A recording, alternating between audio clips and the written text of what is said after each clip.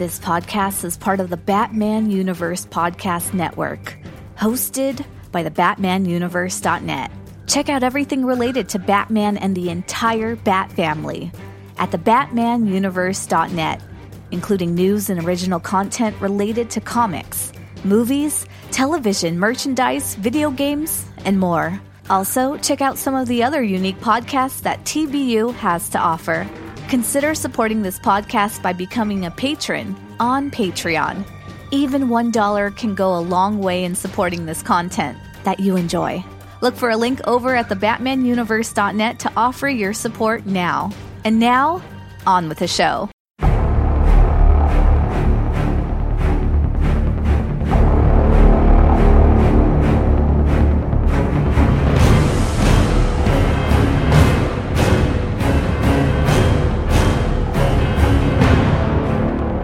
Greetings, Gothamites. Lane here. Welcome to episode 22 of Batman Books The Dark Knight in Prose, where the only pictures are those formed in the imagination, except in cases like this, where there are pictures. Today, we're finishing up the comic book adaptation of Andrew Vax's novel, Batman the Ultimate Evil. I should have done this for part 1 and also the rest of the book, but for whatever reason I didn't think of it, but I'm going to give a content warning. This episode discusses child abuse, both physical and sexual. Next time I'll be starting book number 3, the 1992 novelization of Batman Returns, written by Craig Shaw Gardner. The first episode will cover the first 5 chapters. So let's finish up this farewell to Vax's story. P.S. I should mention what the other podcast is in this crossover. It's my other Batman podcast, Gothamites Anonymous, where my friend Kat and I go through the Batman graphic novels in chronological order to kind of buff up our knowledge of The Dark Knight. And if you're a fan of the TV show Supernatural, you might enjoy my other podcast, the sister podcast to Batman Books The Dark Knight in Prose, which is Supernatural Books The Winchesters in Prose. And I wonder why I never have any free time. Ta for now, and happy reading. Hi, I'm Lane, and I don't know enough about Batman. Hi, Lane. Hi, I'm Chris, and I'm addicted to Batman. Hi, Chris. Hi, I'm Maggie, and I know some things about Batman. Hi, Maggie. Hi, I'm John. And kind of take or leave Batman, really. Hi, John. Hi, John. All right, and hello, listeners. Welcome to part 2 of this crossover episode of Batman the Ultimate Evil, an adaptation of the novel by Andrew Vax. So we're going to read through the second of the 2 volumes. Again, we have Neil Barrett Jr., Dennis Cowan, and Prentice Rollins as the creators. On the cover, we have Batman oddly smiling, carrying a child from, looks like some kind of exploding building in the background. So on the first page, Batman is in some sort of, I don't know if he's in Gotham, some sort of metropolitan area. I'm assuming he's in Gotham. His name is Sherwood Trask, GCPD, Commander, Intensive Supervision Team, decorated for everything from heroism under fire to tracking down a serial child molester. A bit unconventional, Gordon said when he set up the meeting, but there's nobody better. I don't know who that first speech bubble is going to. Is that Batman? It doesn't have an arrow. I believe it's Batman, having just did a crash read of it earlier today. You cheated! Oh, I'm sorry. You get out of this meeting. But okay, so Batman says, no, I think it's Sherwood Trask is saying, you want to know about Leonard Tuxley. Okay, he is, or was, a chronic child molester. Batman says, a pedophile? No, that's their word, not ours. They don't call what they're doing child molestation. They call it intergenerational love. The definition of pedophile is lover of children. Understand? So we see a little closer image of Trask and Batman. Tuxley was a computer expert. He'd videotape children, a little league game, whatever. Then he'd digitize the tape. It's the latest thing, interactive kiddie porn. Tap the right keys, the kid does whatever you want. Or you can put yourself in the picture too. Guess we're jumping right in with the dark stuff in this one. Oh, yeah. I was told that Tuxley would have known something about kiddie sex tours. Did he? And that was Batman saying that part. Trask says, you mean the deal with Udon Kai? No question about it. Tuxley went on one of those tours. We overheard him talking to one of his freak friends on the phone. Batman says, I'm surprised he was that indiscreet. Trask, Well, he wasn't. We kind of listened in, so to speak. Batman, but you're a police officer. How could... And Trask says, hey, pal, let me get this straight. You're calling me a vigilante? Which, touche. I like that apparently a gust of wind seems to have blown from the back and kicked up Batman's cape into a cool Kelly Jones. Yeah. Yeah. Yeah, good catch, John. All 20 feet of his cape. You're right, exactly. That I'm sure never gets caught in anything ever. Yeah. And the guy's ballsy enough to talk a little smack back to Batman, too, so... I kind of like him. Okay, Chris, you want to take the next spread? I'll be glad to. In the next page, we've got 3 panels on the top and 1 on the bottom, and we see a private jet along a purple sky with some clouds going in the background. And Bruce Wayne speaks, and he says, I hope you'll forgive me, Deborah. I have to postpone our tour we had planned for tomorrow. I'll be out of town for a while. Deborah says, I understand, Bruce. Business or pleasure? Bruce looks out the window and he says, business. Important business. Then we see the plane coming right at us as it's drawn, and we see a couple of clouds forming. On the one cloud, it could possibly be a face of a woman, maybe Martha Wayne. And then a cloud over there, we see the visage of Batman full on. And then we get a little bit of caption here, and it says, from the Journal of Martha Wayne, there is no biogenic code for criminality. You cannot control who you are, but you have the ultimate decision-making, power over what you are. And then the next caption says, behavior is the truth, but the ultimate truth. You are what you do. Children are born with different genetic allotments, but the rest is what they themselves contribute. I hope that's Martha Wayne. I think, I don't really think there's anything going on between Deborah Kane and Bruce for him to start seeing her image in clouds. Because at first I thought that was who that was, just from comparing her there in that panel. It's his mom. I thought it was Deborah too, and I was like, it's Deborah and him as a Batman? Like, this is weird. That's a very Disney-like love. There's like, I'm seeing your face in the clouds when I'm away from you. Why do I see that face? I never like it. I understand why they do it, whenever in the text boxes where they're writing cursive. It's always impossible for me to read. Yeah, it's... Oh, thank God. I thought it was just me and my eyes at this age, but okay. No, it was you. I had a hard time reading that, too. The script is tough. I mean, it probably also is your eyes, too. So on the next page, we've got panel on top, panel in the middle, and then 3 smaller ones on the bottom. In the top, it says San Francisco. And we see a street, a couple of buildings, and some vehicles that don't indicate what era this takes place in. And then what looks like probably a seedy hotel room, some luggage on a bed, and a guy in the bathroom doing something with his face. What is he doing? Is he shaving? Well, that's what I thought, but if the reflection in the mirror... I think he's putting a fake beard on. I think it's Bruce putting on a disguise. It's Bruce putting on a disguise. He's going all Matches Malone. Matches Malone. Gotcha. Except it's not, apparently. It's Deadly Dave. But oh, man. Your match is right there. Deadly Dave. Yeah. On the bottom, so then we see him sitting on the bed with a cell phone, and it says Deadly Dave. Maybe. Who wants him? And then he says, I'm Big Jack Hollister. I believe Victor C. said I'd call. Good enough. What can I do for you? I need some of your time is all. He looks very Wolverine-y. And he does look really Wolverine-y. That's what I was thinking, too. Super hairy. And then the wife-beater thing, yeah. The picture where he's talking on the phone, or the panel where he's talking on the phone, I know it's supposed to be, look like he's, cradling the phone with his shoulder like that, but it's not quite drawn there. It looks like it's just stuck to his face. Stuck to his ear, yeah. I agree. He's got the prosthetic glue, just... Yeah. Then we're in, I think, a taxi cab, probably. And he's sitting in the back seat, says, you know where the Lavender Dragon is? And the taxi driver says, yeah, sure, but look, I mean, it ain't none of my business, but that joint is only for... And of course, once again, he's interrupted by someone and says, you're right, it ain't none of your business. Yes, sir. Oh, you want to go to where the pedophiles are? Yeah. Well, ain't no business of mine. Yeah. But do you know who goes there? Only the pet. I know. Shut up. Oh, okay. All right. Nobody accidentally goes there. Okay. Content page 4. This one has, again, 2 panels along the top, 3 in the middle, and then 3 at the bottom. The 2 at the top is showing a bar, presumably what bar is? Lavender Dragon. The Lavender Dragon, which despite its outlook and reputation... Oh, wait. Anyway, it almost looks like it could be any sort of Irish pub anywhere. There's a bunch of, Well, all male clientele sitting around, presumably waiting for horrible things we're about to read about on this page. Let's see.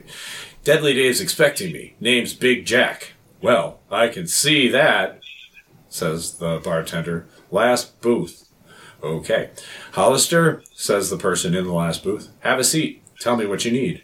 Draco. Sure, I know his name. I know his game. He lives on a yacht in the Dragonfly Marina. And Bruce, as Jack responds, is it true he sets up kiddie sex tours to Udon Kai? And he responds, why do you think he calls his yacht the Lollipop? The guy's a sleaze and proud of it. Man, Gross. His contact really must have paid him for some information. These guys are frightfully open with what they do. Yeah, not really speaking in code, and I wonder if, like, this isn't a place only where pedophiles go, not to draw on stereotypes on what this guy looks like, but also with him calling this man a sleaze. Is this a gay bar? Oh, maybe? Yeah, I would. Well, it's an all-male clientele. Presumably most child molesters. I hope that's not what they're going with, because most child molesters are male. Or but most of them heterosexual, are yeah. heterosexual. Right. So, But there's that horrible association with pedophilia and homosexuality. So I don't know. It's a good question. And I think Vax would be smart enough to know that. So my guess is this contact just happens to hang out here, and when Big Jack Hollister was like, hey, can you take me to the Lavender Dragon? And the guy, he was cut off, of course, before he could finish anything. He might have been saying, hey, you know that's a gay bar, right? Right, yeah. either that or he was trying to be nice. He goes, hey, no, you know that's a pedophile place. If you want a gay bar, you want to go down the hall to Club 15. Yeah. Yeah, so anyway. All right, so look, says our sleazebag go offend with his porn stash. Yeah. If you know Victor C., you know how we feel about this. People who have sex with children are degenerate scum, okay? All right, so this isn't... Okay, so going back to what we were just saying, I guess maybe it is a gay bar. I'm moving on from this page. If we had just, like, read the next Oh! bubble, we would have been I got it all right. here. Because, but here it says, there's nothing homosexual about men who have sex with boys. So this is a gay bar where he's cruising for pedophilia, and the guy doesn't like this. That's a good thing that they're doing in this book. I need to go over there to Udon Kai. What can you tell me about the operation? He said, they screen real carefully, and the price comes high. 10 grand gets you a round trip to pedophile paradise. I'm sorry, that's not funny, but it is. The rest depends on what you want to do. With a child? He said, yeah, pay attention. This is what we're talking about here. Yes, with a child. What do you think we're talking about here? Says the Club Med. Sorry, I didn't mean to offend. It just seems so impossible to me. It's supposed to. That's their camouflage. So all it takes is money and connections, right? Then I could go on one of those tours. I don't think so. They have one final requirement. The acid test, they call it. I'm glad he kind of called Bruce out for asking such a dumb question. It's true. I don't mind the art in this so much. I mean, it isn't my favorite, but it is doing a good job of pacing the story. Mm-hmm. Yeah. So we see this guy again, Deadly Dave, and he says that the acid test is you have to have sex with a child. They videotape the action. That way they know you're the real thing and that you won't talk if anything goes wrong. Big Jack Hollister says, damn them all. Deadly Dave says, that's taken care of. Anything else I can tell you? Why do they call you Deadly Dave? We see Deadly Dave taking a drink of beer, and he says, well, I used to box some. Jack Hollister says, well, why did you stop? Deadly Dave says, the real fights aren't in the boxing ring, and the real fighters aren't in there either. I want to see a spin-off comic book series with Deadly Dave. Deadly Dave. Pedophiles. Yes, Deadly Dave punches pedophiles. It's got a nice ring to it. on the next page, the scene has shifted, and per a digital clock, we understand that it's 4:13. Unclear if it's AM or PM, but we understand that Bruce is making a call to Alfred, and Bruce says, "The plans have changed, Alfred. The tour route is off. I have to go in alone. Would you pull Udon Kai on the mainframe so that I can get some questions answered?" Alfred replies, "The material should be coming out of the printer now, sir." And we get a little bit of a printout and some of Bruce's internal thoughts. Udon Kai, on the maps, it's a triangular-size-shaped area in the intersection of Myanmar, Laos, and Thailand. Population, 450,000. Government, military dictatorship. Political climate, unstable. Rebel factions carry out guerrilla activity. Principal exports, teak, opium. Since 1991, the child sex industry has supplanted opium as the country's major producer of hard currency. Bruce continues. Thanks, Alfred. This helps. One more thing. I need someone who speaks the language. Can you arrange that? Alfred replies. Certainly, sir. Contact me when you get to Sydney. Bruce. Thank you, old friend. And then we cut to another panel with Alfred back at stately Wayne Manor. Alfred says, good hunting, Master Bruce. Is he dusting? Yeah. Yes. A little feather duster. Yes. I imagine that Alfred has many feather dusters, but he has favorites. Alfred must have the best healthcare plan in all existence. Yeah, he works for a billionaire. That's about as good as healthcare as you're going to get. Once a year, it's like, I'm taking 2 months off. Yeah. Especially after this whole endeavor, they're going to need a vacation. It's so bad that the first thing I thought when I looked at this next page is, man, Dick Tracy really let himself go. That was what I was trying to figure. I was trying to go with, he was an extra from an Indiana Jones movie, but no. I was going to go in Indiana Jones, too, in my head when I saw this guy. Belloc hasn't washed his also let himself go and hasn't washed his clothes in a while. In a while, yeah. He's got on the next page, there's a big panel that we see, and it says Bondi Beach, Australia, or Bondi? Bondi? I've only seen it. I don't think I've ever heard it out loud. And in the foreground is kind of larger guy in a yellow suit with brown shoes and a big yellow hat. In the background is a man carrying some luggage with a floral print shirt. And, it's Mr. Bruce Wayne again, in a floral printed shirt with that horrible fake beard. But he approaches the man in the yellow suit and says, the man in the yellow suit says, Mr. Hollister, I presume. Welcome. And you've brought refreshments. How delightful. And on the bottom, we've got a panel that goes across, and we see the Hollister persona that Bruce has got, and then there's a big East India ale bottle that the guy in the yellow suit is wearing, and he says, well, let me say you have excellent taste, sir. And then Bruce says, I thought we might have some tastes in common. And he says, uncommon more likely, don't you think? That's gross and creepy. Yeah. That's creepy. I can just imagine how much Bruce Wayne is having to grit his teeth to get through this. And not punch this guy in the teeth, yeah. Wouldn't it be something if the camera pans back and there's like a whole bunch of other people on this beach dressed completely normally, and these are the only two people that are dressed like this? Up, like stormtroopers. I'd like to imagine Alfred going out to, like, a local big box store and finding this floral print shirt, and he's like, I'm gonna get it as a joke. Yeah. What's up with that? Or Bruce is like, I finally have an opportunity to wear it. He's got a list. Bruce hasn't been out, socially since Magnum P.I. was on, so he thinks that's still relevant. So.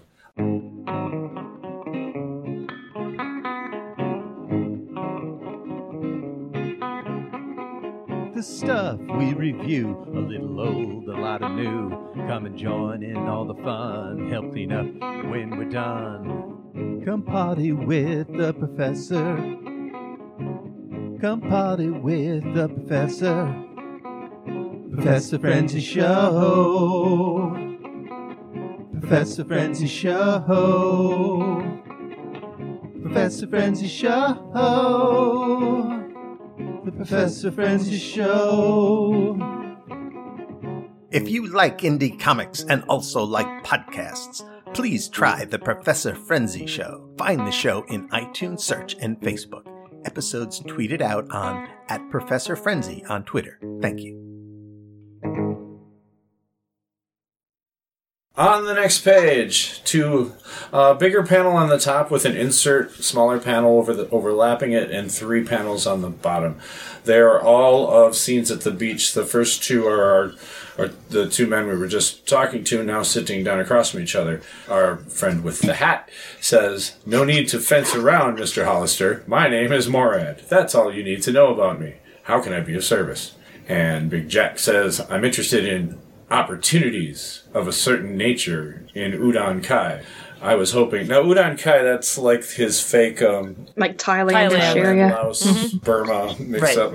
My dear fellow, you are not dealing with that paranoid Draco. There is no need for all this euphemism. You wish to enjoy the company of children, yes? Boys or girls? He says, girls.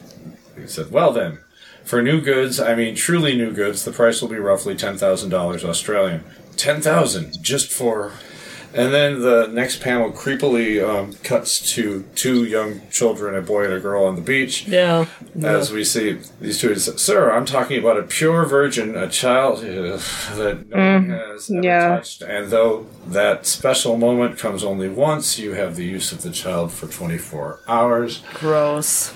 This is vile. I'm sorry that we're... It's just, buckle up, it's gonna be bumpy for the next few. And he responded, this is legal, Morad? Perfectly legal? Well, as we know. No.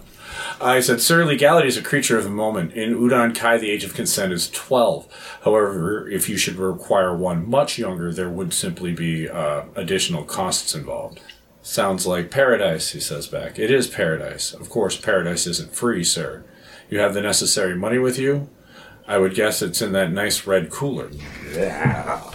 Yeah, the feelings that we are feeling reading this, I kind of like to think that that's a connection we have with Bruce Wayne going through the fictional character, of course, but, how he's having to really play this off and not give away any kind of disgust in his face. So he's not just good with the prosthetics and the change in physical appearance, he's also good with kind of getting into the mindset of the persona he's having to portray. Yeah. He is a master of disguise. Yeah. So, what's this guy's name? Morad says, excellent, sir. In Udon Kai, go to the address I'm providing. Ask for Bat Po and give him this card. And the card we see is white with a Black Widow spider on it in the common red hourglass. And Jack Hollister says, why a Black Widow?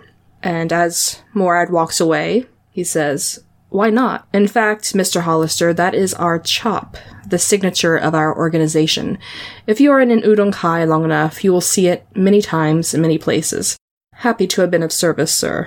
So then we see, in the bottom panel, we're back on a plane, a propellered plane, and the scene is nightfall, and Bruce says, I'm on time, Alfred, and on target. Apparently from a phone, Alfred says, yes, sir. You will be landing in an uncharted section of the airport. The approach signal is code 33. Your guide, Rama Bien, will be waiting. And we see some script in the bottom from Martha Wayne's journal.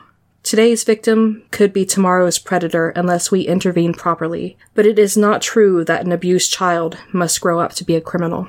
Yeah, now on the next page, for somebody who's in the business that guy is, he was incredibly forthcoming about everything. So is everybody in this. It just kind of baffles me a little bit how there's no discreetness. Everything's really out in the open. Well, what he was saying in the book, they barely touched on it here. I don't think they really did it all, other than saying, like, oh, I'm not paranoid. But in the book, they go on that actually having this conversation in Australia is not illegal. So they could say whatever they want. So that's why he was just kind of flaunting it. He said that there are people in Parliament or whatever who want to change that, but for right now we have, quote-unquote, the freedom of speech to talk about these horrible things out in the open without consequence. And on our next page, we see a long horizontal panel followed by a narrow vertical panel, and it's buffered by two other panels. In the top panel, we see Bruce at the controls of an airplane. He's contacting Alfred. Alfred, this Rama Bien, you're absolutely certain of his credentials? Impeccable, sir. The government of Udon Khan has the price on his head for treason. Good enough, Bruce replies. Anything else? Draco's yacht left Port 13 days ago, headed for Udon Kai. Bruce's plane lands. He exits. There's a man there waiting to greet him, and he bows. Rama Bien, at your service. Big Jack Hollister, Bruce replies. Pleased to meet you. And once they get in a car, Bruce is sitting in the back, and Rama again is at the driver's seat. He turns and he says to Bruce, I regret the accommodations will be sparse. My employer said you wished privacy above all else, yes? Bruce, as Hollister replies, yeah, that's right. Don't worry about me. Once I get my bearings, I'll be out of your hair. There's another man involved. He's the one you have to translate for, okay? But first, I want to kind of get the lay of the land, all right? And he replies, Rama again says, I'm at your disposal, sir. I can't wait to get a better look at Rama Bien because I've been really curious to see how he's depicted, but from that little bit we get of the side, he looks so young. He really does look young, yeah. But he's one of my favorite characters in this book, so I'm looking forward to these. The next page, we have a caption that says, "The streets of Mae Nsao, capital of Udon Kai." And it's got 3 panels going through the center, and behind all 3 of them is a collage of, like, girls and XXX, sex, live, nude, and then there's, like, a boys for sale, boys, boys, boys, and all these, what are supposed to be, I'm sure, flashing neon signs in this part of this horrible city. The first panel in the center we have is a crowd of people looking up at a stage, and there's a man on a chair in a red robe. The middle panel is the man in the red robe, but someone bringing out a young child, looks like probably maybe a little girl, and there's a green bed behind the man in the red robe. And then we see Bruce Wayne as Hollister saying, or thinking to himself, "It's time." So is there like an audience of people that are... Yeah. Yeah. Yeah. Mm-hmm. You know, in an attempt to add any amount of levity whatsoever, because this is getting pretty grief, I was reminded with the collage of all of the signs before. There is a strip club a few miles away from us that one time we went by, and they had the following 3 signs from left to right. It said, "Girls, girls, girls, for sale," and then "Apartment for rent." Yeah. Girls, girls, girls, for sale. Apartment for rent. On the next page, off to the... Well, we have a splash page which is intercut with panels on the right. The splash page is of Batman posing again, with Kelly Joan cape everywhere. We're hearing, "Mother, is this the demons you bottled? Upon my life I swear to you, I will carry your flag into battle, to victory or to death." How did he get there? Oh. He's Batman. All right. He was On the raised by right, is it precipices. Mr. Hollister, sir? All right, he doesn't look as young as he did in the previous one. What's this guy's name? Rama Bien. Rama Bien is coming in. I probably have the pronunciation wrong, but I just kind of went with... I just went with consistency. Yeah, yeah. Batman says, "Don't be afraid. I have come to ask you for help. Big Jack Hollister told you about me. I'm the man who needs a translator. I need to go to the mountains, Rama Bien, to the places where people sell their children like cattle. That is, sadly, a very easy request to meet. When would you wish to go?" "Now. Tonight. But first, there's another place I want to visit." Nice Batman voice. Thank you. So on the next page, we see someone flashing that card with the Black Widow spider. And someone says, "Where did you get this? Did you steal it?" I think Rama Bien is translating, or he's the one at the door, and he says, "I am not a thief. I obtained the card from a white man. He is staying at the hotel. He told me to fetch the girl and bring her to him." The man at the door says, "Pah, that's impossible. It is not permitted. Too dangerous. He must come here." Well, he gets his wish because Batman is breaking through, I don't know if it's a roof or a wall, there's just wood splintering everywhere. And Batman is saying, "Translate for me, Rama Bien. Tell him I am here." So in one of these small panels, Batman has a hold of this doorman by the throat, and this doorman has an eye patch, and I think Rama Bien is kind of watching as a silhouette in the background. And Batman says, "Tell him I assume he's the illustrious Bat Po, the seller of children. Tell him I want the girl." Rama Bien says, "He says there are no girls here. You have made a mistake. He says..." And we get, "Hi!" as a ninja, or someone comes in with a sword, dressed in black. I don't know what Batman is flinging. He's backhanding him. Yeah, he anticipates it. Yeah, right at the moment he closes in from behind. You know, Batman swings that fist. But that goes with a rock, so we just see a swoop and this guard's arm. That's why I wasn't really sure what was going on there. I mean, you did kind of telegraph your approach with the "hey!" You can't really sneak up on someone with that. Yeah, 2 Ks on the rock for double emphasis, too, by the way. So, yeah, not just any rock, a double K rock. On our next page, Batman continues his onslaught. He's clutched the man by his throat and he says, "Tell him, your larynx is next." "Ah!" As he screams. Voice off panel says, "He says, upstairs." I'm guessing since that bubble is like outlined in red that he's really serious. Yes. We smash cut to the next bigger panel in the page, taking up the top half of the page, and Bruce sees young woozy girl whose face looks practically comatose, but yet she's kind of in an upright position. And Batman says, "My God." In the next final panel, we see Bruce is now carrying what appears to be the unconscious girl away, and he says, "Take care, sir. Batpo will have more men." And Batman grimly says, just with his face covered in shadow, "I hope so." "Oh, good thing I didn't make you a Robin. I see you've got that gun there. All right. Yeah. Yes. I think one of Batman's new favorite pastimes is going to be beating up pedophiles. I mean, I would approve of that, so. Yep. I think it's a worthy cause, too. On the next page, top of the page is 2 panels that are horizontal. Then there's one larger one that's vertical towards the bottom, with 3 smaller ones abutting that. So at the top, we've got Batman making a mad dash out of where I assume then he broke in, which I think must have been a boarded up window or something. But he's speeding out of there with the little girl in his arms. We've got Rama Bien going for the door on the car and saying, "You have done a good thing, sir, but with all respect, you should not return this child to her family." And Batman asks, why not? The next panel, they're driving along. Apparently, once again, he decided to delay answering the question until they were on the road. And they were just in this awkward silence up until that point. But then he says, because they sold her. They do not admit that, of course. The child buyers pay cash. They say the children must work enough to earn that cash before they can return home. And then Batman is asking, and is this ever done? And Rama Bien says, no, never. So then we're into the vertical panel in the bottom, 2/3 of the page, and there's a caption, "Dawn in the Mountains of Udon Kai." And they're in some kind of cave and out in the jungle somewhere, and Batman's looking out over it and says, "She fought hard. They had to drug her." And Rama asks, "Warrior, tell me, will the girl survive?" Batman says, "I gave her an injection to speed the wake cycle, and yes, she will recover, my friend." Rama says, "Warrior, I know who you are." You're Bruce Wayne. Bruce Wayne, the famous billionaire from Gotham, obviously. And then in the first of the final 3 panels, we've got a close-up of Batman's face, Rama behind him facing away, and he says, "I call you warrior because that is the closest translation from our language. High in these mountains is where the warrior lives. Some call him a legend, but all know the truth." And Batman begins to say, "Rama Bien, I am not," but then he interrupts. Daredevil. I'm not Daredevil. Horns and all. Moon Knight, yeah. And Rama continues and says, "I know you must say that, but it is written when the warrior appears in the form of a man, on that day the walls will begin to crumble, the walls that enslave us."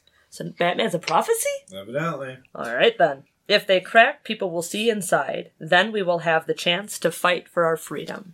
Interesting change. In the book, the drug that Batman gave her was to slow the sleep. To slow down the wake cycle because he didn't want her to wake up too soon and panic. He wanted her to sleep long enough for the drug to get through her system and then kind of wake up naturally. Either case, he's giving her a pharmaceutical grade tranquilizer or amphetamine is basically True. Not only not knowing exactly what they gave her and what kind of reaction they might have, but also not knowing, her exact weight or the fact that she's a child and what kind of dosage to give. So either way, probably not the best thing to do, but Batman's a walking civil rights violation throughout this entire book here. Okay, on the next page, we've got the panel, horizontal panel across the top, and then 4 vertical panels below it. The one on the top, you see Batman standing behind, his face obscured, while what is his name again? Rama Bien. Rama Bien is standing foreground and prominent. Batman says, "You sound like a revolutionary." "Nothing gets past you, Batman." Rama Bien says, "I pray I am. Only revolution will save the children of Udon Kai. They have no advocates, warrior. Where are all the people outraged around the world? There are many myths that leave evil in their wake. Is that not so? There is a myth that powder from the horn of a rhino is an aphrodisiac.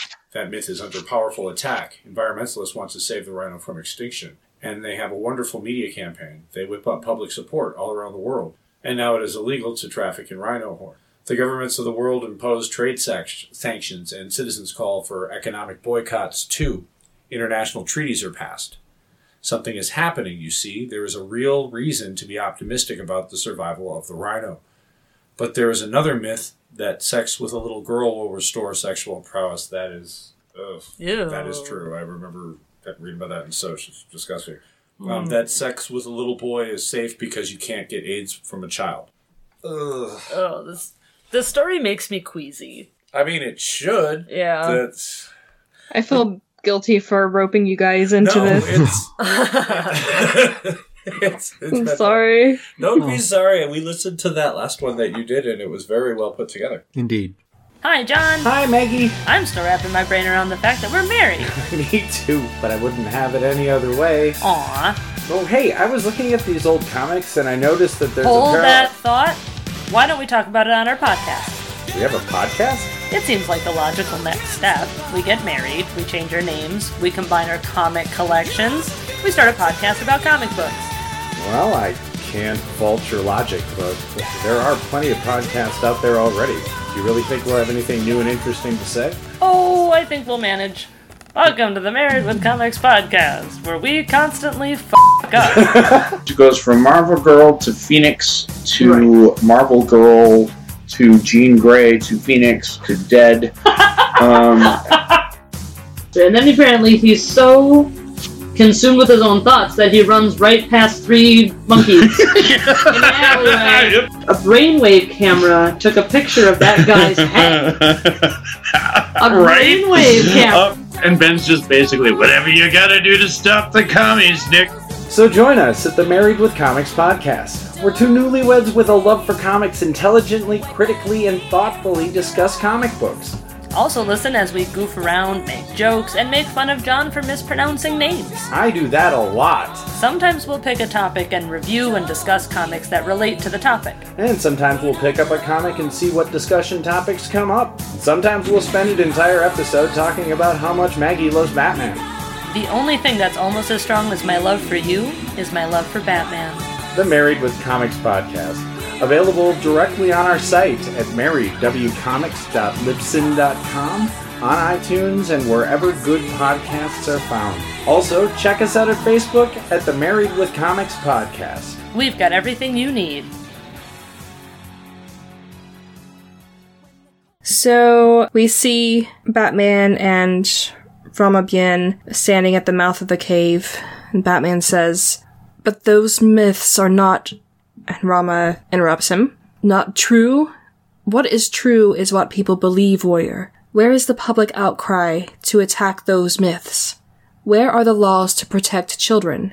Why should it be that men of evil can plot to come here and rape our children, and that it is not a crime in their home country? When will we shoot the poachers of children on sight?" That's a good point, Rama Bien. Yeah. I at first didn't recognize who was sitting in the foreground. That was actually the little girl.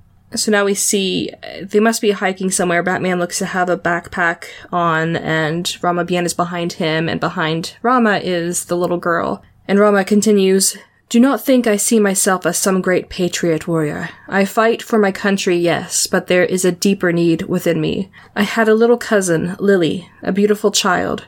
They came to our village and took her. I searched for her, though my family forbade it. By the time I found her, she had become one of les enfants du secret. I don't know if anyone knows French better than I do, but I just took a stab at it." We see a larger panel and someone in army fatigues and boots standing above what looks like Batman and Rama Bien and the child coming through the forest floor below. And this figure on top is holding we see the silhouette of some kind of rifle. And Batman says, "The children of the secret? I don't..." And Rama says, "The secret of our shame, warrior, and the secret of all nations which send their men to use our babies. Lily was a toy. She was used and then she was thrown away. I killed the men who had her, but she did not live long enough to see her home again." And we see the back of Batman's head, and he's carrying the little girl against him, so she's looking over his shoulder at us. "Right now this child is my Lily, warrior. I will fight for her, and if I must, die for her. And warrior, I know this. I will kill for her as well." Rama Bien is a very passionate young man, and I applaud him for that. And that's why he was one of my favorite characters. He is pretty awesome. Yeah. I think he gets a lot of good scenes in this issue. This is really good. I have no idea, though, what is growing at the foot of the soldier, though. I don't know if those look like Easter eggs or mushrooms. Mushrooms, but I don't know. yeah. I was going to say mushroom. I don't know what that is. Maybe chocolate chip cookies? I don't know. Yeah. Muffin. I want to find that plant. On our next page, we have the classic 2x3 grid, and a caption reads, "Morning. A village deep in the mountains." Batman talks to Rama Bien, and he says, "Remember, my friend, simultaneous translation." And it continues. Rama Bien says, "The girl belongs to this one, warrior. He sold her." And a man speaks in English translation, for the benefit of us, presumably, though he's talking in the native tongue. Not sold. She would be back when she earned..." Rama Bien cuts her off. "Do not lie. What kind of man would sell his child into slavery. Then someone speak off panel. He says, "May I speak?" We see a elder man then continuing the conversation. Again, it's translated in English for our benefit. "We know who you are, warrior, and we know you have come for a reason. I am the leader here. I know this place." He continues in the fourth panel. "This man had 9 children. 9! How could they be fed? The poppy does not grow well here." He continues in the fifth panel. "He knows it is wrong to sell a child. His heart is heavy with pain. But I ask you, warrior, if you were this poor father, what would you do?" Batman says. "Tell him this," Rama began. In the final panel, Batman speaks. "I would not feed my children with the blood of one of their sisters or brothers. If I were to stand where you stood, I would steal." Or keep it in your pants after the 4th or 5th child. Maybe. Find other options. We know what causes pregnancy now, yeah. We then have a big panel that takes up most of the page with a couple with guns pointed at Batman, I assume. There's an insert panel of Batman, and Rama, being man who was speaking last, said, "Warrior, there is nothing to steal. There is no money here. What would you have us do then?" And Batman says, "Those who bully your children have money, and you know where to find them. I see. And then these guys show up, and the man in front he's dressed in brown. 2 people behind him, a man and a woman dressed in green, sort of fatigues, kind of like Rambo kind of style, guerrilla stuff. But he says, "Rama Bien, you have been gone a long while. Now you return to us with a stranger who hides his face." And we assume Rama's responding, "Honored Luang, I am pleased that you are here. Now I have no need to seek you out." And the man, apparently, who's Luang, says, "You do not answer me, my brother." Bottom 2 panels. "Show respect, Luang. This is the warrior. He has come. With my own eyes, I saw him defeat one of Bat Po's ninjas as though he were an infant. He has come to conquer those who enslave our children." Luang replies and says, "And how does your warrior plan to do this? Others have tried to take the demon in his den before." And Batman says, "Translate for me, Rama Bien. The den of the demon you speak of, what place is this?" Kind of like that Batman is standing there this whole time, just not knowing what's going on. And I also was thinking that guy up front looks like a feral UPS driver. Yeah. He's got his hat on. A feral UPS driver, yeah.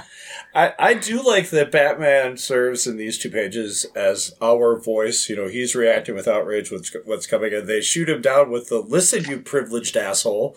Do not come into our village dressed up like a flying rodent, telling us exactly what our situation is." Yeah. Right, yeah. I did kind of get into it with the book where he said, "Well, the people who buy your children have money." They don't go into it here, but I was like, yeah, but for one, it's a 3-hour drive from this village to the city. How will these people get there? And if they do, they're not trained. They don't have the skills to go against these ninjas. So he's still speaking from a place of privilege, even though he's thinking that he's giving them, this moral option, which the other options would be great, but there's still barriers there. Personally, I can't see Batman in any circumstance advocating that people steal. He does have that level of respect for the law, as it were. But, I mean, he'd be okay with them stealing, but he's not going to tell them, "You, go there, steal." Steal. Yeah. Maybe since it would be stealing from the people who are buying the children, he figures that's a lesser of 2 evils type of thing. For sure. Oh, yeah. I'm sure. Batman has been kind of portrayed as the audience insert character throughout this. He asks the questions that people would have, and he is told off when he says something out of innocent ignorance. There's a lot of things that he said that are. I do enjoy that. This comic has a really hard job of it to adapt a novel with a very rough subject matter, and they're doing a good job of making sure that they get the valiant points down. Yeah, right. And there's no real warning, though, even on the text itself, though. There's I don't see if this is for mature readers anywhere, or, there's nothing really with respect to the subject matter on the book itself. And no warning, no content. These days there'd be content warnings all over it, but it is kind of surprising. It does kind of, well, I guess we can talk about that at the end of it. But there's some aspects of this that just really do ring of obvious cash grab, which is unfortunate, but ultimately anything that gains. The idea, I guess, being anything that gains, that puts eyes on this problem. If X percentage of people who bought or read one of these things donated to one of the places that's mentioned at the end, right. That's a good That's goal. a good thing. Yeah. I almost wish they had, like in the novel as well, he had brought it back, and he does a little bit, I think, toward the end, but brings it back more even to the United States, because people don't realize what a problem it is even here in this country. And I was at the university where I work. They had a panel of like nurses and police officers and a former trafficked woman who now law enforcement is trying to educate people on the signs, educate nurses on the signs, and like other medical personnel. So they're like, wait, this person they look like they're being controlled. Let me see if I can get them alone and talk to them. So this seems like it's years and years too late, but there is finally a push to try to recognize signs of trafficking versus just prostitution and treat it as like a societal issue and not like you guys are selling yourselves, you're criminals, but something that anyone, whether it be someone in the medical profession or, just trying to get the word out there by any means necessary of things that you can look at to try to look for. And I believe there's that app out there as well where you can take pictures of your hotel room and upload it to a database so that people can try to match. I don't know if it's still a thing. I think it is, though. Have you guys heard of this? I've not heard of that. But no. It's an app. You take pictures of your hotel room and like where the hotel room is, what city, state, what hotel it is. And that way, if police have an image of a child who's being held, and a lot of times it's in hotel rooms, they can try to match that with what is being uploaded into this database created by users. That's amazing. So anyway, sorry to derail here. No, it's sad that something like that has to exist, but it's good that it does. There is some unfortunate problematic aspects about the civil rights of that. I mean, I'm not trying to defend these people that are doing this, but Want to see like where you're going with that, John. I personally I don't see a problem because it's in a hotel room. Yeah, that's what I'm wondering. In certain states, though, it is illegal to record a person without their consent, or if you can, but it might not be admissible. It's going to depend on the jurisdiction. No, I mean, like the person who is staying in the hotel room as a tourist or a traveler, they just take a picture of the hotel room. Yeah, nothing else, just the room. The background. And then if police have their hands on child pornography that is being done in a hotel room, they can try to match. They can match the hotel room where it's happening. Yeah. Now that I've listened to what you said, that you can just chop that. That's why when you said civil rights violation, I was like, what? So I just wanted to clarify. Okay, good. We're on the same page now. Okay, so on the next page. Can we call this woman Ramba? Ramba? Yes. So is Ramba, I can't tell if Ramba is talking. Ramba is holding a small child in the air, but someone in the background is talking to Batman. Yeah. And says, I think it's Ramba. It is called the castle. The army protects it, with the opium trade so difficult. The slavery of children is the demon's business. Without the foreign exchange from this business, the government cannot survive. This castle, can it be taken by a guerrilla force like yours? All right, Batman. Yes, it is guarded, but not so well. We will lose some of our people, but we could take it. All of you have given much in your fight to free Urankei. But your fight is for nothing if your children are not free. To sell a child for the pleasure and profit of others is a mortal sin. It is the ultimate evil. He said the thing. He said the thing. He said the thing. It's the title of the book. And it is time for that evil to end. It is indeed. And Ramba sticks her fist in the air and says, I stand with Rama Bien. I joined the struggle so that I might live with honor, and if that is not to be, I will die with honor. And Batman's like, I assume that was an affirmation. Ooh, they're like Black Panther's girlfriend, where she's taking out those guys at the beginning of the movie. Who have the kids, or the adolescents at least, in the bands. I cannot remember her name. It's been a while. In Black Panther. I can't remember. Oh. In the next page, we see these guerrilla soldiers and Batman standing in front of a hut, and someone says, Opal is one of the most fierce of our fighters, but this is a matter that must be carefully considered. Batman says, I will see if I can be of some help, in case your decision is a favorable one, Luang. Then we see a white car coming up a mountain road, and it's blocked by a wooden barrier. And some people have some guns pointed at the driver. And the panel at the top says, 4 days later. One of the ones holding the gun says, you, out of your vehicle now. At the bottom panel, we see a red-headed man with suspenders getting out of the car. He's smiling, got sunglasses on, and he's got a gun to his face, but... Say it's Conan O'Brien delivering weapons. That's what it is. It's Conan O'Brien. My lord. Ugh, talk about a tough crowd. He says, "Hey, I was wondering if I'd ever find you people. I've got a gift to deliver." And one of the gorillas says, "A gift? What is this gift?" And Conan O'Brien says, Free exchange. But that's not important right now. "Light anti-armor weapons, M60s, concussion grenades, flashbangs, street sweepers, you name it. It's a gift from Big Jack Hollister, a gift for Lily Bien." So he opens up the back of his car and he's showing off a box full of guns. It just says danger on the Is side. Batman weapons trafficking? Yeah, he's like giving these people serious weapons for their fight against... I think Batman that doesn't might have abuse people. skipped a part. Yeah, he doesn't kill people, but he will look the other way and leave things around for others. Yeah. Well, if not for the high forehead and the hair swoop, I had Matt Murdock. I said, "What's Daredevil doing in this comic with the dark shades?" But We're the dark shades, yeah, you know what sure. this place needs? Guns. And how did he drive? Picturing him with his cane out the window. Yes. Oh, every time. Matt Murdock spends way too much time, Daredevil behind the wheel. Driving. Which is impossible.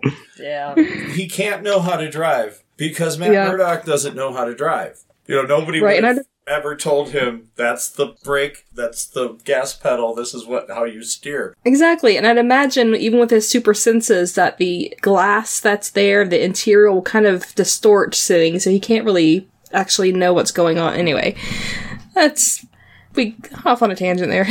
Well, moving right along. Ooh, if you guys don't mind, I will take the next 2 pages since I don't have any dialogue here. But Go here for we it. go. Okay, the next page, we've got 3 panels, and the first one that takes up the entire page, or rather, the better than a third, I'd say. We've got a guerrilla force, and they are at the foot of this rocky base of a castle, and it's a guerrilla force, and they're looking about and trying to judge, it appears, what of an incline this is. And then the next panel, we see Batman with rope over one shoulder and rope in hand, and he's making an ascent.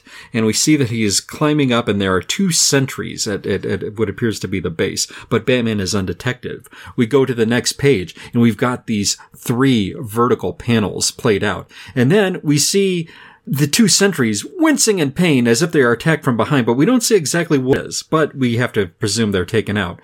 The next panel, we see Batman hanging onto the rope and lowering some rope. And in the final panel, we see guerrilla operatives ascending along to meet Batman. Dun dun dun. Stealth. Pure stealth. That's what I was wondering, if he threw them off the cliff. Yeah, I think he threw them off the cliff is my guess. Batman doesn't kill people. Gravity and a hard impact kills them. It depends on the mood Batman's in. Right, and I'm guessing he's in a very bad mood when he comes to all this. Oh, Yeah. Not a lot of patience for these guys, I don't think Batman has. He's breaking more windows, though, in the next page. Is the implication here that he has beat the snot out of these people? Yes. At the top of this page? Yeah, it looks like it.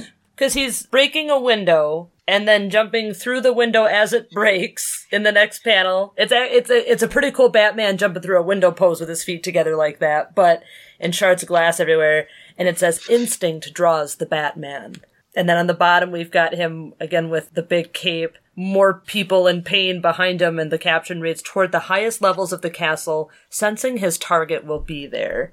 And then we have this kind of awkward shot of the back of Batman's head and some stairs, and it says, "Surrounded like a spider in its web by the You want to get sued? Surrounded like a spider in its web by the deadliest of barriers. Stairs. His only weakness." What is he, Dalek? I think on the top panel there, we should go. He's still outside of the tower, and he's knocked these people that were outside of it, and now he's kicking his way in.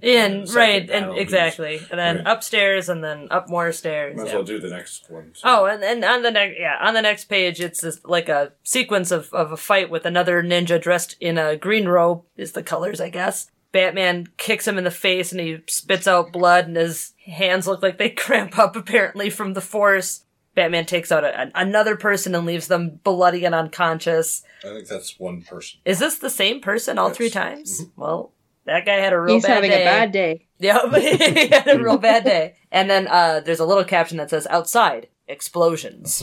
I always love how they draw Batman running, because he looks like he's trying to catch himself before taking a tumble. Yeah, like he's always just about to fall.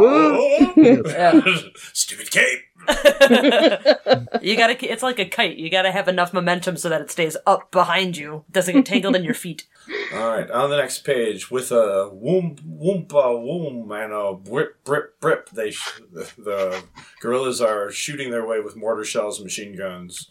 The assault is on. You can see the, for lack of a better term, good guys are charging their way up with the guns. I mean, when you're talking about Yes, pedophiles the people versus that aren't people who want to hurt pedophiles, are attacking the pedophiles. I'm going to side with the people who want to But hurt man, pedophiles. there's a rather gruesome shot of someone with bullet wounds. someone got bullet wounds in his chest and the bottom comic is real someone dark. else is G.I. Joeing his way through. And the UPS guy's like, I got a package for you. Don't tell Rob Liefeld that'll be his new freaking third-party UPS? UPS guy. UPS guy. Look, he thought Cable FedEx was man. a good name for it, so UPS. I'm going to just do the next page, too, because there wasn't really much. Okay. There's no rules anymore. Right. The page afterwards has three panels on the top, and then three on the bottom. On the top, we see UPS guy and Ramba and Ramba, whose name is Opal, but I do like Ramba. Ramba and I don't Ramba and Greenie are charging forward. They're saying something in their language. Oh no, it's Ramba Bin, and Ramba Bin says, "I see, Opal." And he goes, "And act. You protect the child slaver," as he hits somebody in the face. They are luckily color-coded for your convenience. So you can tell who's who here. So the yellow guy gets hit really hard in the face and blood is shooting out.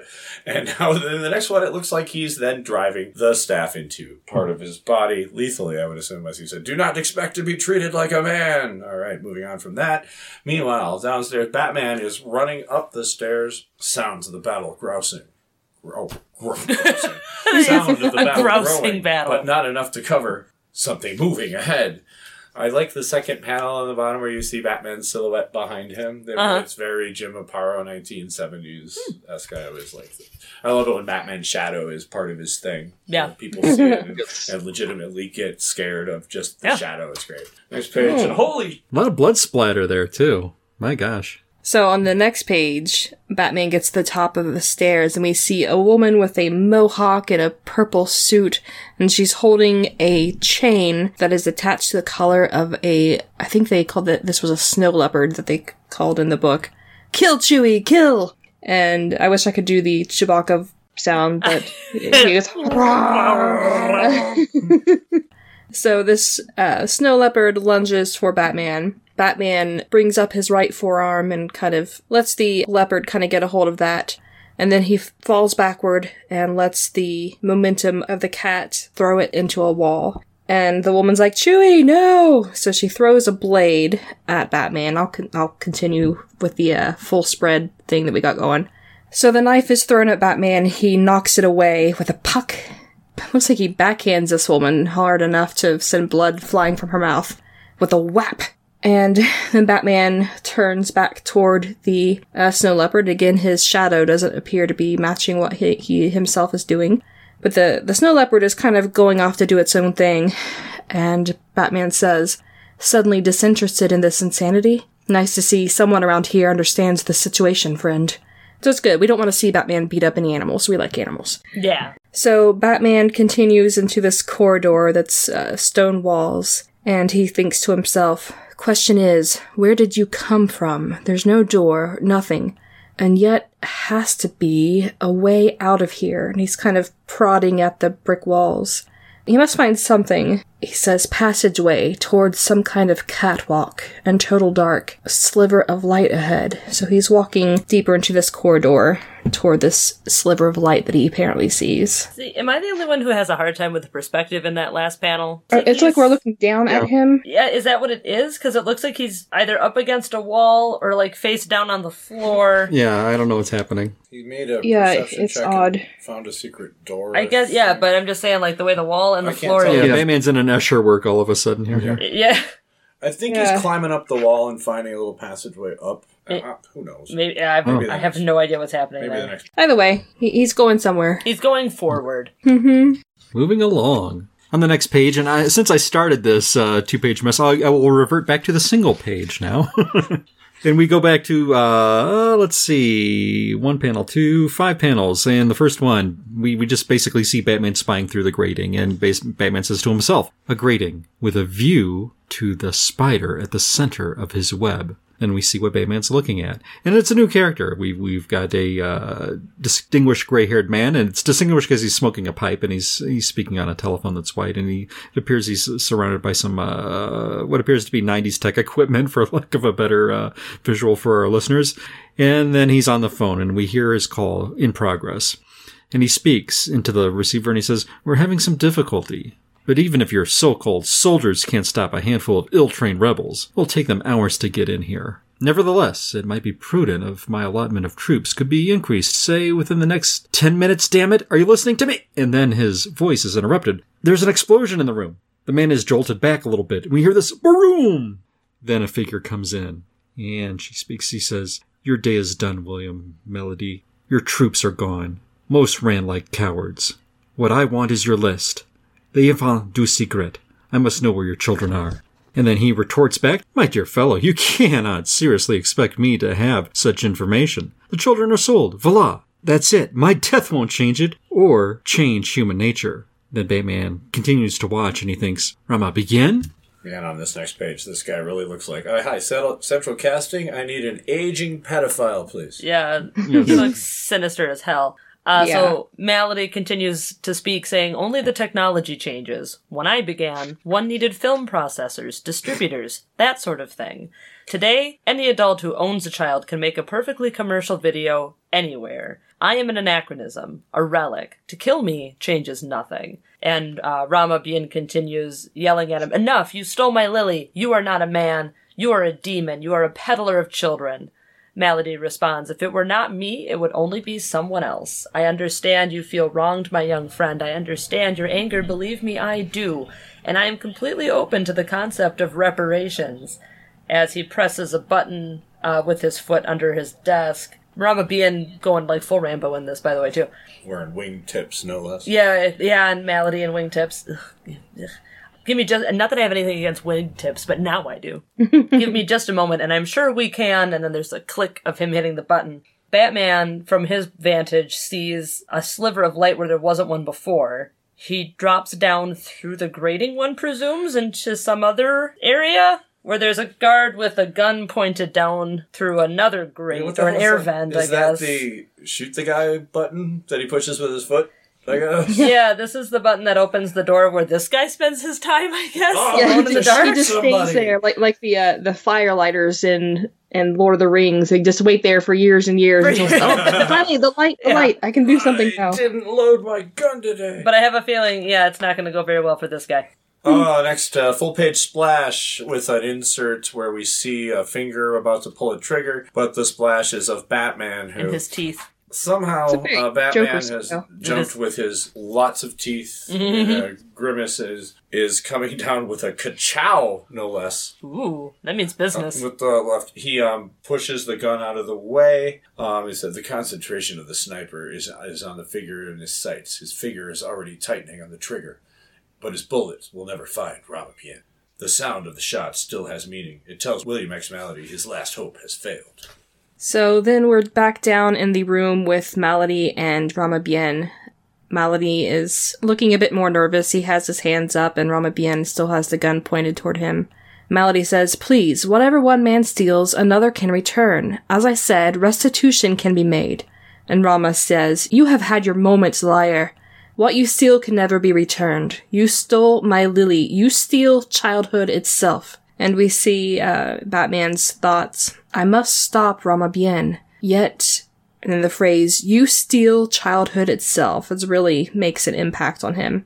His words echo. The horror of their reality resonates. Acid on the glass surface of my soul, etching a pattern of pain.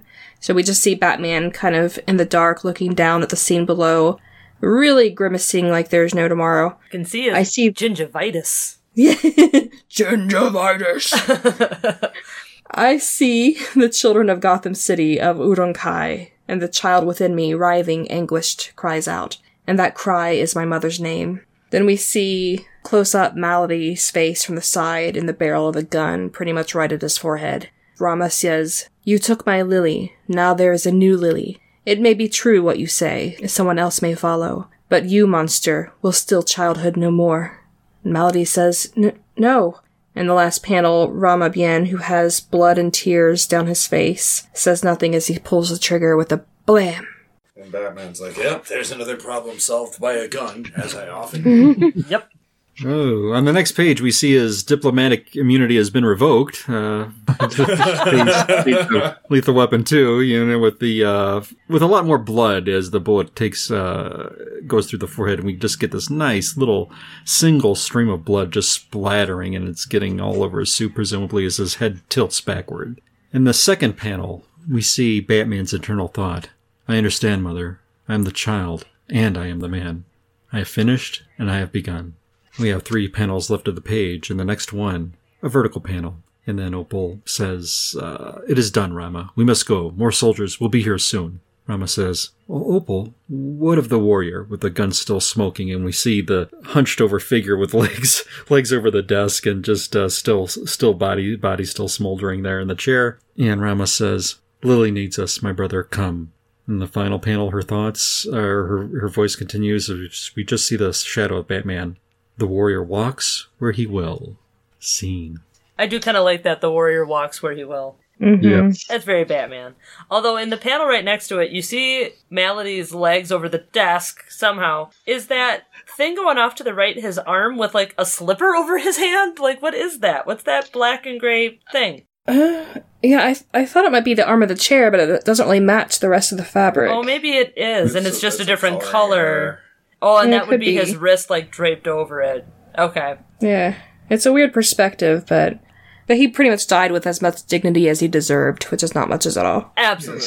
So, now, on the next page, we've got Batman on the phone, and Deborah Kane on the other end says, "It's good to hear from you, Bruce. Your trip went well, I hope?" Boy. And he says, "Very well, Deborah. You never accomplish everything you set out to do, of course, but I think I made a good start." It was almost as good as that trip to Hungary I took back in the 30s. Back in nearly 39 or whatever, yeah. And he continued, oh, he's back in the Batcave, okay. There's Alfred behind him with a mug of chocolate beer. milk. Chocolate milk, hot choco, I don't know. But Batman monologues and says, "You taught me a great deal about what can be done to protect our children, and I appreciate it. I'd be grateful if you'd continue to share your knowledge." Deborah Kane gets her own little close-up panel saying, "Of course I will. Anything I can do. And I'm very glad you're interested in what we're trying to do." And then Batman in the next panel has a line that I don't know how you could say it and not make it sound creepy, but he says, "Oh, I'm interested. I'm very interested, Deborah." I just think that sounds odd. Anyways, Alfred comes up. Oh, it looks like it's soda? Rum and Coke. Rum and Coke with some ice, yeah. But Alfred says, "More news from Udan Kai, sir. The revolution continues to gather strength. What started with sporadic raids on child prostitution has escalated dramatically. Much of the regular army has deserted, and a number of government officials have fled the country. Everything's coming up, Batman." All it took was one motivated billionaire to in a bat sneak suit into a fictional country, and no more child pornography or child abuse happens there. Yeah.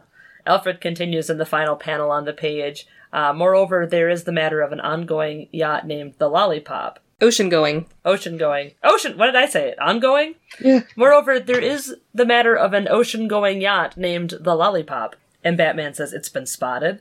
And Alfred replies, "It was blown apart somewhere in the Indian Ocean, Master Bruce. A Greek tanker saw it all. No survivors, I'm afraid." Aw, that's a shame. So Yacht full of pedophiles. So not Damn. a good ship, then. Not the good ship Lollipop. The real, That the bad, was in my head. bad ship. Good ship, lollipop. All right. Next page has one panel on the top horizontal with Alfred speaking, and the next 3 are Bruce and Alfred together. Alfred puts his hand on Bruce's shoulder at one point in the middle. Alfred says, "Udan Kai is not yet stable, of course. The rebels control the mountains, but pitched battles continue in the streets. However, sir, the sex tourism business is dead as its kingpin." Kingpin is not in this story. No, that's a good thing. I don't think Kingpin would be into No. No. William X. Malady. I always like, as an aside, I love it whenever Batman's sitting in the Batcave with his cowl down. I do too. Yeah. I like that too. I do, yeah. Batman at home. I think that's the perfect blend of the two characters, is that's him and his most pure. Yeah, I agree. Right. Mm-hmm. I could have stopped it, Alfred. I knew what Ramabian was going to do. I could have stopped it. And Alfred's going to give him absolution because because that's what it calls that's what for. the story needs. It's like, no, sir, you could not have stopped it, or you would have. Accept it. The sex tourism business has been smashed. Your mother is proud of you. You mean she would be. I mean precisely what I said. Fighting evil is the same as fighting crime, only the focus is more central, or is more concentrated. As you have often said, you swim toward the horizon. You will never reach the goal yourself, but others will follow you as you follow your mother's work. It is the soul of the true warrior to struggle so that others can claim the prize. What did you call me, Alfred? A warrior? No, that's... I love these shots of Alfred kind of looking down at but like not in a condescending way. You feel the respect and love still coming from the character as he's just kind of looking down at Bruce and giving him his advice and his chocolate milk. Chocolate milk. So the dialogue between the two continues on the next page, and Alfred is handing a scroll to Batman to Bruce Man. Your mother gave me the responsibility of choosing the proper time for the disclosure of her journals. She also asked me to deliver this. Batman's like, what now? What now? So her final message to you at a time I felt was most appropriate. I am certain that the time is now, Master Bruce. And Batman says, what is it, Alfred? A haiku, sir. What, really? Oh, yeah. It's a haiku. At the top is the original Japanese. Below is the translation. So Bruce unrolls the scroll. It was your mother's wish that you have this when you had looked into the eyes of those who prey upon children and seen the evil there. When you had begun to walk the path she marked for you. And we see a shot of the Batcave and all the technology and stuff he's got there. Batman is holding the paper. Alfred is walking away toward us, and Alfred says, I have fulfilled my promise, sir. I will be putting in my 2 weeks' notice now. That's it. I'm out. Done. I was there for your mother, always. I think you know that I will always be here for you. And the bottom panel, we are closer to Bruce, and we see Alfred walking away. And we see the shadow of Bruce's head on the scroll, so we can't really read what's going on, and a single tear is coming down Bruce's cheek as Alfred leaves the cave. Ooh, poignancy. A moment, a real good moment. Mm-hmm. Now, listeners, on the next page, you think you're going to get your haiku. Oh, but no, you don't. You're left hanging. No haiku. Instead, you get this depiction of 4 different scenes, and you have... Oh, let's count the syllables. Midnight in Gotham has troubled city with new eyes. Okay. Yeah, I cheated. I looked ahead, and I said, no haiku. Instead, we basically get 1, 2, 3, 4, 5, 6, 7 little text boxes in different fonts, no less. And their artwork depicts 4 very, very graphic scenes. And the caption box reads as follows: Midnight in Gotham, his troubled city with new eyes. He sees a teenage girl take a last hit off of her crack pipe, desperately seeking an anesthetic before she goes back to selling pieces of herself to anonymous men who cruise by in their expensive cars. He sees her spiritual brothers and sisters, the boy in a luxurious brownstone who has dropped out of a prestigious prep school, revising a suicide note, a goodbye letter to the preacher who taught him hypocrisy. And we see a little tear going down the cheek there. The next caption box: another young man in a dirty alley, telling himself he commits nightly acts of violence for money, but deep inside he knows the ugly truth. Next caption: another girl looking down from a high-rise building, pregnant with her father's child, praying she will soon be dead as her dreams. Again and again he sees, ellipses. And then we have a panel of Batman flying through the air on a rope thinking, I understand now, Mother. The children of the secret are here too. They are everywhere. They are all connected by a common evil. There's a wonderful vertical panel on the side with Batman kind of all wrapped up in his cape with a full moon because it's Gotham and it's Batman, so there's always a full moon. I don't know what the tides are like in Gotham, but anyways. And then there's another panel with Batman looking through a window, and there's a little girl in a pink dress crying with a camera and lighting equipment around her. You can see the corner of a bed. And Batman thinks, and someday they will join together in a force powerful enough to shake the universe. Until then. And then in the panel below it, you see a man with a towel around his waist and like a white tank top and a cigar, picking up the girl and holding her under his arm and adjusting the camera. And finally, we have another Batman smashing through the window at the reader saying, "In their name, mother!" And then we get our haiku. Yay! Which says, "Warrior, heed this. When you battle with demons, aim not at their hearts. He who aims with his heart has forgotten the face of his father." Yes. White father! All right. So glad I had some friendly faces to go through a dark series. No kidding. With. Yeah. I need like a flippin' Zoloft now. Jeez. I will be honest, I pretty much checked out about 3/4 of the way through that just because I had for mental self-defense. Yeah, it started out really strong at first. It kind of got a little bit away from the graphic stuff with the kids later on. When it got to like the battle and things like that, it was a little easier. But right. I was kind of taken aback with that which it makes sense because it's part 2 of a 2-parter, so it makes sense that it came in right in the midst of it. But I was just, it's been a couple months, I think, since we read part 1, and when we were reading this first few pages, I was like, holy shit, am I a bad person for doing this? No.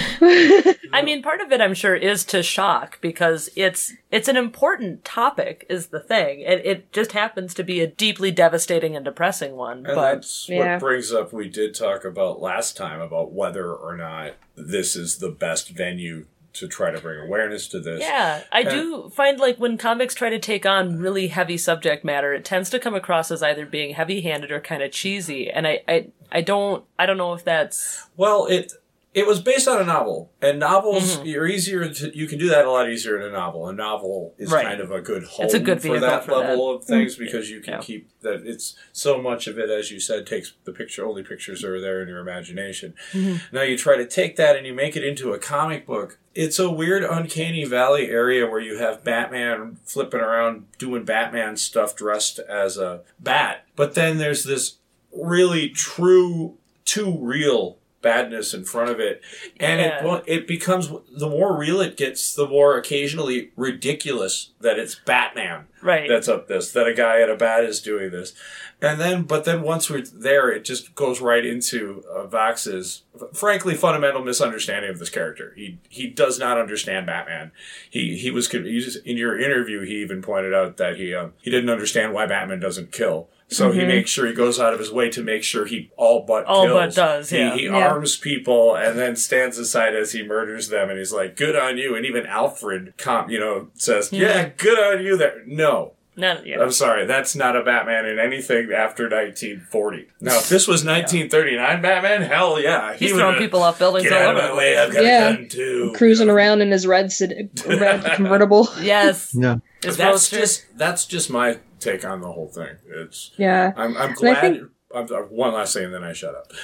No, I'm glad it exists. As I said, any eyes on this, and anybody that got information and went and contributed, that means it's a good thing. But ultimately, I just can't say that I would recommend this for anyone to read. Yeah, it's a hard one to recommend because of the subject matter, and because you don't know how the person reading it will take it. Basically, I think it has to be something that a person seeks out. And I wonder, because they bring up the point in the novel itself that Batman doesn't fight crime, he fights criminals. And I think we have to remember that the comic books, they're usually fighting criminals, and maybe when they get outside and start fighting in abstract, that's where it kind of gets a little fuzzy around the edges and maybe a little less successful. I think that's a fair assessment. Yeah, that's very true. Yeah. What did you think about this? No, I just was going to say both of you made excellent points. Everybody made excellent points. I'm just trying to think, did this age well? Well, I think its heart was in the right place. It shed some light on a very topic which is still sadly relevant today.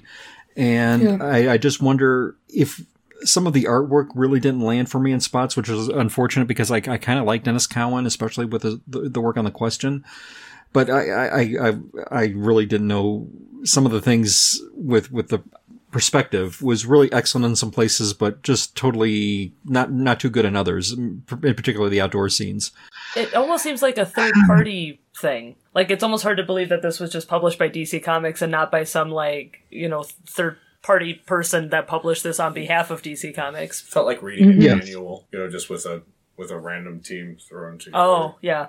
It'd be kind of interesting maybe to see how Batman might have tackled this more at a street level, maybe like a local sex trafficking group, or maybe once it went too big and started trying to chip away at the societal pressures and all this. I don't know. It was an ambitious story, and I won't say that it failed completely. I won't say that it succeeded completely. It's something that kind of needs to be just kind of chewed over, with as much as you want to dwell on something like that, which is not a lot, but it was an interesting medium to try this. The format, you know, was in our, what is called the Dark Knight Prestige format. I think to sort of elevate this as an upper tier echelon book for reflective of the mid 90s when this came out over the time. I just don't know if this could have worked, though. We say this really wasn't Batman, and those are fair points with the depiction. I just don't know if it could have worked with any other DC character and still been pulled off or executed as well, perhaps, maybe. You know, we wanted to put a non-powered, quote, DC, quote, superhero into this book, you know, but I don't know if it would have worked well with any other character in DC stock, you know? I agree with you, John. I think it did work better in novel form versus in comic book form. Yeah, I was just going to say, speaking of holding up today, it did surprisingly well. The subject matter didn't come across as weirdly, you know, as the criticisms I have, you know, I still have, but a lot of times if you're reading something from the past that's trying to make, you know, it's a message point. It's like saying there's nothing usually more cringeworthy than something that was attempting to be earnest at the time. This one, you go back, and I'm not cringing because of the way the subject matter is presented. It's just that it's being presented in a Batman book. If I'm making any sense here. Did any of the subject matter? I think we were all kind of caught off guard with this, you know. And this was my second pass at it after how many years when it initially came out. Was it too shocking? I mean, do we think DC could have put something out like this today, or any type of PSA book, or how would they execute it? If they even attempted to. That's a good question. I don't think they would attempt to. I think they would look. I kind of hope they wouldn't. That they would manage to do, because it's too hard. This one kind of walks the tightrope between bad taste and, you know, awareness by fundamentally changing what the character's like. I mean, you could do a story along these lines. A regular DC story in this would be Batman in the face of it after facing all of this, wanting to kill the guy, but he can't because he thinks of his mother, and his mother wouldn't want him to. But apparently in this, his mother really wants him to kill this guy. So. And it's interesting that apparently she set out wanting him to follow that path. That seems a little bit heartless in a way, knowing that that Bruce was a child at this point, and she's like, man, I'm seeing these awful, horrible things that are kind of, you know, making me lose faith in humanity. I want that for my son as well. So let me make sure my butler puts him on this path after I'm dead, because I'm inevitably going to be killed. Early, here's my last message. Alfred, you make sure you hide this in a really elaborate way. Okay. And don't tell the police that you have a lead on who might have killed me. Save that for... Oh, yeah. Save that for 20 years from now. And the longer I go with that, the more I'm just eye-rolling I find the entire Martha Wayne action sociologist film. Action sociologist. Now with Kung Fu action. There really doesn't seem to be much point for it, except to give Bruce more motivation to go raise a small army and kill a castle full of pedophiles.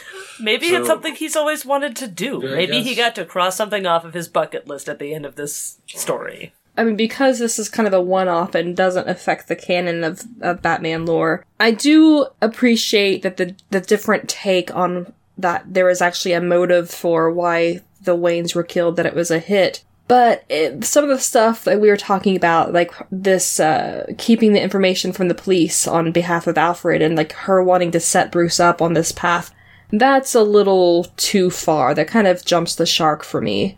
So any final thoughts on this? Well, thank you for having me on, Lane. I really, this was very ambitious of you to tackle this, and the subject matter, is certainly uncomfortable, but it raised a lot of eyebrows. And to re-examine this these years later, I think you should be applauded for, looking at a piece of Batman history, if you will, and something that was attempted, and we got to see where it landed, what stuck, what didn't stick, and it was a lot of fun. Yeah. What Chris said, yes. Thank you so much for having us on for it. It was great to be a part of this. It was uncomfortable in some places, but I'm glad it was people like you guys that I was with. Absolutely. Yeah, definitely. I don't think I could have tackled this alone. No, and if Maggie and with as much as we laughed through part one, I think this part two is a little bit more serious, but I still... Yeah, it was still great to sit down and hash this out with you guys, so... Yeah. Now I'm going to go watch something... some SpongeBob or... Yeah, something maybe baseball related. No, you got to read Alan Moore for tomorrow. Now I have to read Alan Moore for tomorrow. Oh, what Alan Moore do you got to read tomorrow? All of it. No, just the last issue of Watchmen. We're going to do something... Oh, okay. Yeah, we're going to do something about that and whatever happened to Man of Tomorrow and Swamp Thing and... We're just talking. We're on Clinton Robinson's show, talking about Alan Moore. He wants to go on a tangent. Oh, okay. Well, Clinton, yeah, you guys were great. With Clinton before, talking Jimmy Olsen. I really dug that show. Thank you. Good. That one was so fun. Oh, that's right. That's the other thing is I have the other new Jimmy Olsen that I haven't read yet. I got to read that too. What show is that? Coffee and Comics.